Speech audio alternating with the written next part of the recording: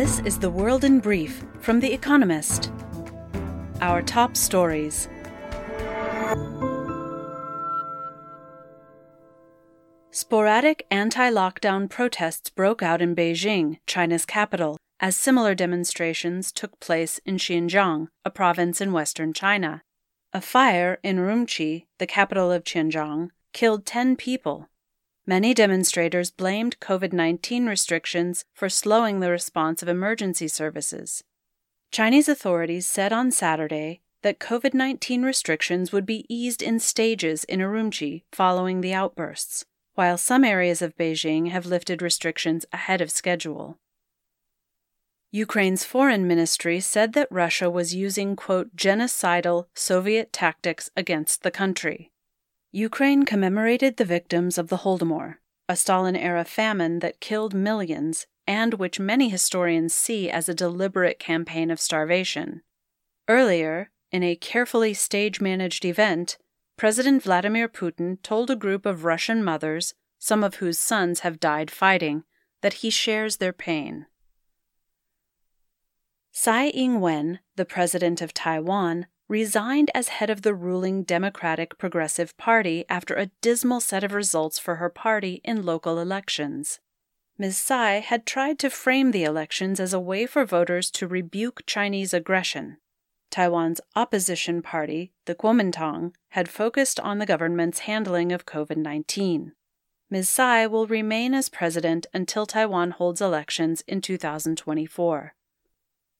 America's government allowed Chevron, an oil giant, to resume production in Venezuela 3 years after it began imposing sanctions that heavily restricted its operations in the country. That day, representatives of the Venezuelan government traveled to Mexico and met opposition factions in an effort to strike an agreement that could lead to the unfreezing of some overseas assets. State media in Belarus reported that the foreign minister, Vladimir Makai, had suddenly died. No cause of death was reported. He had been in office since 2012 and had initially tried to improve relations with the West and even occasionally criticized Russia before anti-regime protests in Belarus in 2020 led him to reverse his position. He had provided full-throated support for Russia's invasion of Ukraine. The Federal Communication Commission, America's telecommunications regulator, banned Huawei and ZTE, 2 Chinese technology firms, from selling goods in America. The commission cited national security concerns. The FCC had previously restricted companies from using government money to buy Huawei's gear, but this ruling covers all private sector purchases. The Biden administration had earlier stopped the export of semiconductors to China in an increasingly protectionist turn. Football World Cup. France became the first nation to qualify for the round of 16 after beating Denmark on Saturday. On the same day, an initially unimpressive Argentina beat Mexico as Lionel Messi provided a superb first goal. They will face Poland, who defeated Saudi Arabia despite spirited opposition next week. And word of the week, Iskra, meaning spark, the name of the paper Vladimir Lenin once edited from London.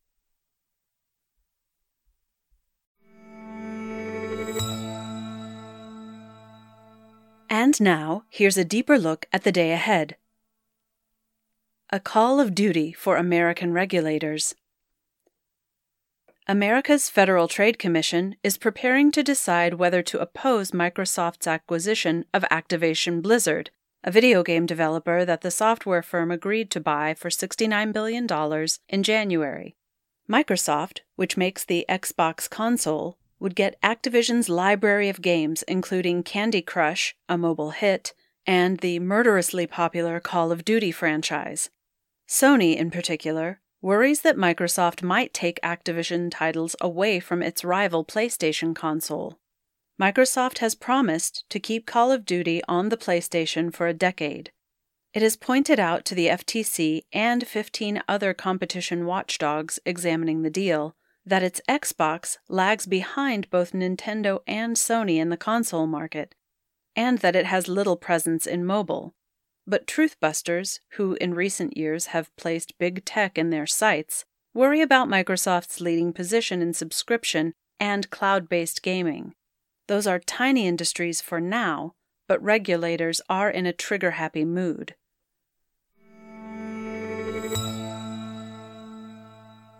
Russian fertilizer sets sail for Africa.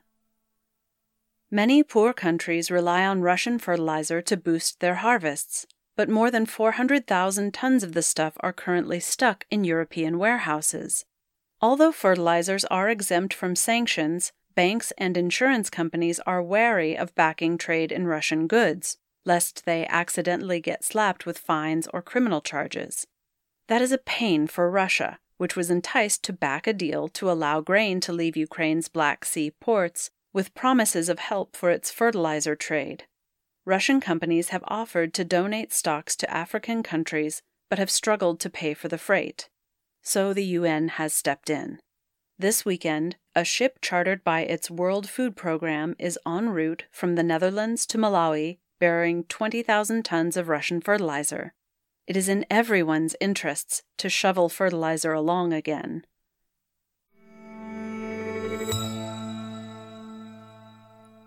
The World Cup of Tennis fights for relevance. Tennis may be the world's most popular individual sport, but it also has a rich history of team competitions. The Davis Cup, a tournament for national men's teams launched in 1900, claims to be the world's longest-running international team sports event. But it is struggling for relevance. Senior players and fans prefer the 4 Grand Slams, the sport's most prestigious and lucrative tournaments. In 2018, the International Tennis Federation, the sport's governing body, entered a 25-year partnership worth $3 billion with Cosmos, an investment group, to revamp the Davis Cup. The event was squeezed into just a week in a single city, this year Malaga in Spain. It was rebranded as the World Cup of Tennis. Whether this is attracting new fans is still unclear, though viewing numbers for the final, between Canada and Australia on Sunday, will offer some indication. But competition for eyeballs will be stiff. That same day, Canada will face Croatia at the Football World Cup in Qatar.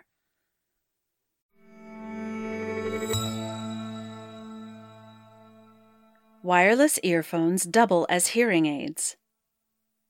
Hearing loss is the 3rd most common chronic health condition among Americans, yet 3/4 of those affected do not use hearing aids.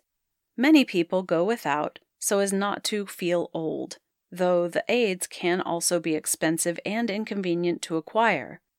But research in the journal iScience has shown that ordinary wireless earphones can be used as hearing aids. Audiologists compared Apple's market-leading AirPods Pro with 2 professional hearing aids. AirPods Live Listen tool, popular with birdwatchers and eavesdroppers, which receives and amplifies audio from an iPhone's microphone, enabled them to function as makeshift hearing aids. In listening tests with hearing-impaired volunteers, AirPods Pro performed as well as a basic hearing aid and almost matched a premium one. This proves that earbuds could act as stopgaps for people awaiting assessment at a fraction of the cost. And for those hung up on feeling old, what could be trendier than nicking a near-ubiquitous accessory among teenagers?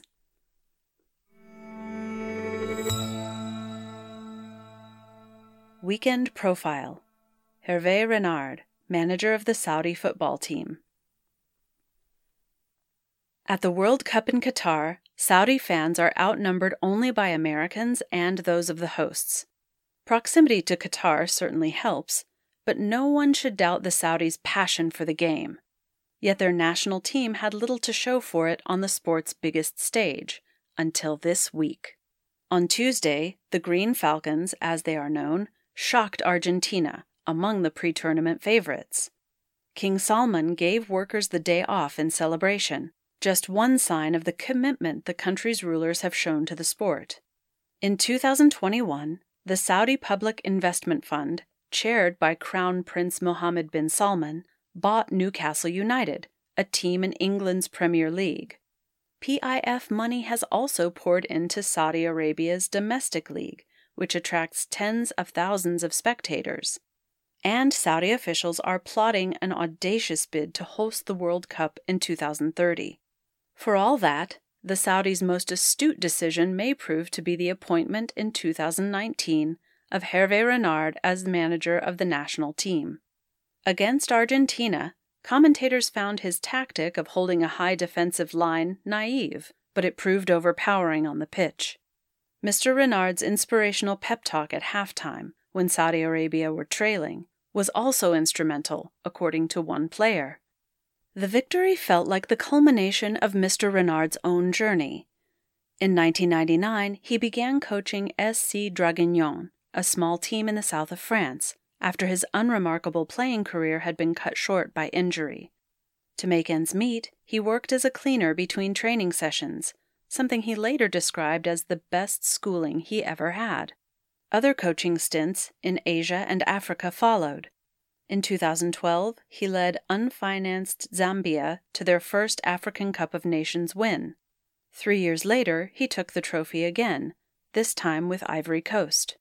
Mr. Renard's decision to take the Saudi job earned him plenty of criticism, given the country's poor human rights record. He insists such matters have, quote, improved a lot, and that he accepted the role for sporting reasons, not the significant money on offer. On Saturday, his team lost to Poland, but the Saudis may yet secure a first appearance in the World Cup's knockout stages since 1994, with a win against Mexico on November 30th. Should they pull it off, that would strengthen Mr. Renard's claim that Saudi Arabia truly is a country of football.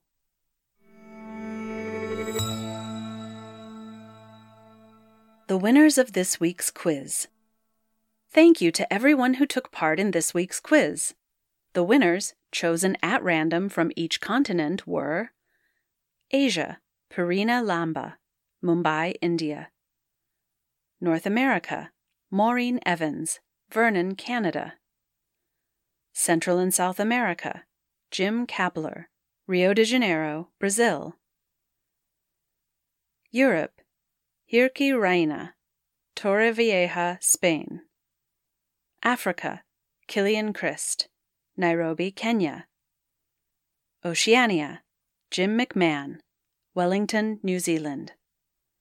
They all gave the correct answers of Hound, Cruel Intentions, Tasmanian Devil, Teddy Bear, and Burning Man.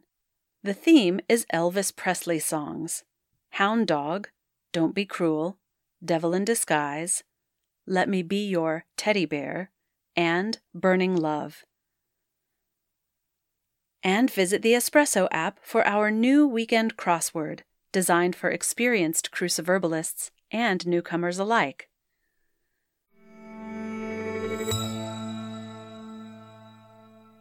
Finally, here's the quote of the day, from Jimi Hendrix, born on this day in 1942. Blues is easy to play, but hard to feel.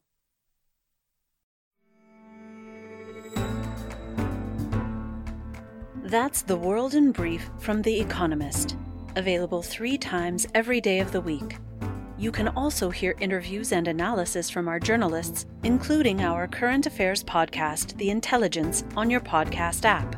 And subscribers to The Economist have access to each week's full edition in audio. Just download The Economist app to start listening.